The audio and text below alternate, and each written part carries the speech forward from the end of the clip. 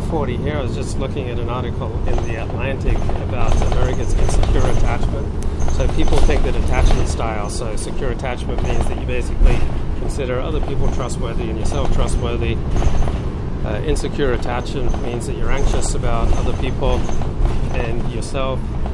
And then dismissive or avoidant attachment is where you deny the importance of relationships and bonding with other people. And disorganized attachment is when you're just all over the place.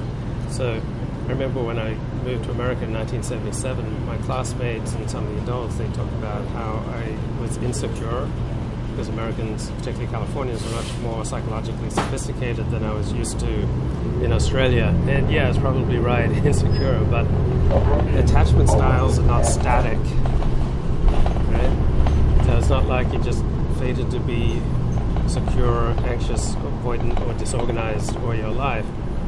They are reactions to how you view the world outside yourself. So you see anxious and avoidant attachment kind of dominating among almost all the right-wing pundits, particularly the dissident right live streamers and podcasters. That the outside world is a scary place that's descending into the apocalypse. And so as America becomes scarier, okay, secure attachment has plunged in America.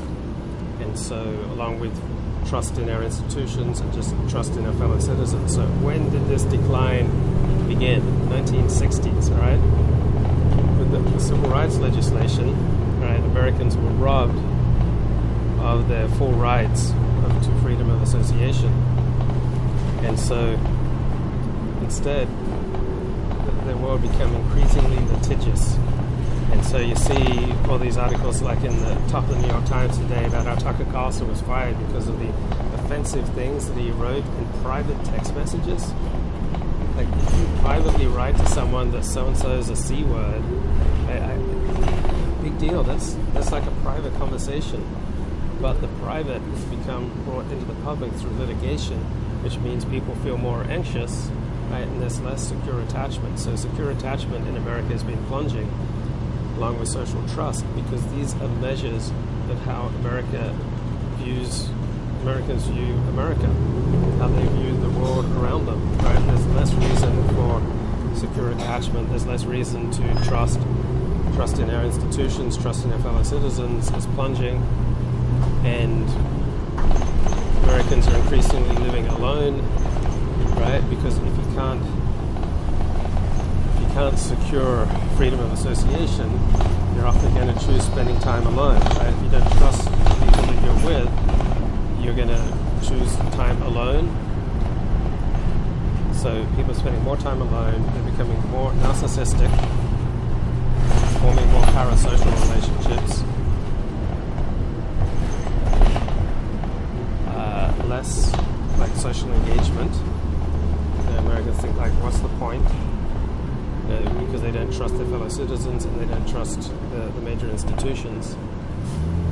And so rebuilding America begins with rebuilding Americans and helping them to find appropriate levels of trust. Right? Nothing good happens until people feel appropriate levels of trust and safety. As long as people are filled with anxiety and consider, relationships and bonds and community just not worth the aggravation, as long as we have this hyper-litigious society where people are incentivized to make private recordings that they then use as weapons in litigation, where people's text messages and most intimate conversations are made public, such as what happened with Tucker Carlson, people are going to be understandably more dismissive of relationships and bonds. Right? If I thought my friend was going to use our private conversations against me, I'd be much less likely to confide in a friend. So I think civil rights legislation certainly made America safer for some people, and it's definitely had many positive effects. So many people who were pushed to the margins of America, now feel more included. The good sides to civil rights legislation, also significant downsides, right? The destruction of freedom of association, destruction of social trust, destruction of people's desire to participate in things, service clubs like the Kiwanis, now that they were forcefully desegregated as far as sex. So you used to have service clubs where only blokes could be with blokes, but now that's illegal. The only time really you can have some kind of club or group where just men can be with men is usually in some kind of traditional religious setting. So with the assault on freedom of association, with an increasingly divided America, much more diverse America, right? Diversity means that we have less in common with each other. So the less people have in common, the less likely they are to bond, less likely they are to trust each other, less likely they are to trust members of their same group, because distrust, like trust, is contagious, right? If you have all sorts of reasons to trust people, you will take that into life. I notice this with a lot of very high IQ people. I've been stunned about how trusting they are with relative strangers. And with their high IQs, they recognize the benefits of win-win relationships, not the opposite of zero-sum relationships.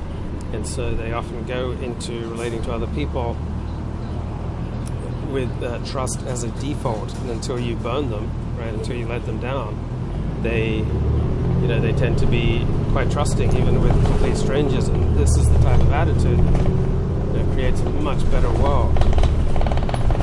And now with the insane rise in litigation, largely sparked by civil rights legislation, the incentivization to build up ammunition on your fellow citizens to protect yourself in a lawsuit. And then with the increased diversity, so Americans have less and less in common, right? Here in Los Angeles, half the people don't speak English, right? How am I going to bond with someone who doesn't speak English? Our Christianity is weaker and weaker, so Christianity is no longer a powerful organizing force that brings Americans together. More racially diverse, religiously diverse, culturally diverse, linguistically diverse. And then with that comes a diversity in values, diversity in priorities, diversity in habits and mores, ways of living. And all of these separate people, right? They diminish social trust, they diminish social cohesion, and that leads to a decrease in secure attachment, right? Your attachment level is how you view the world.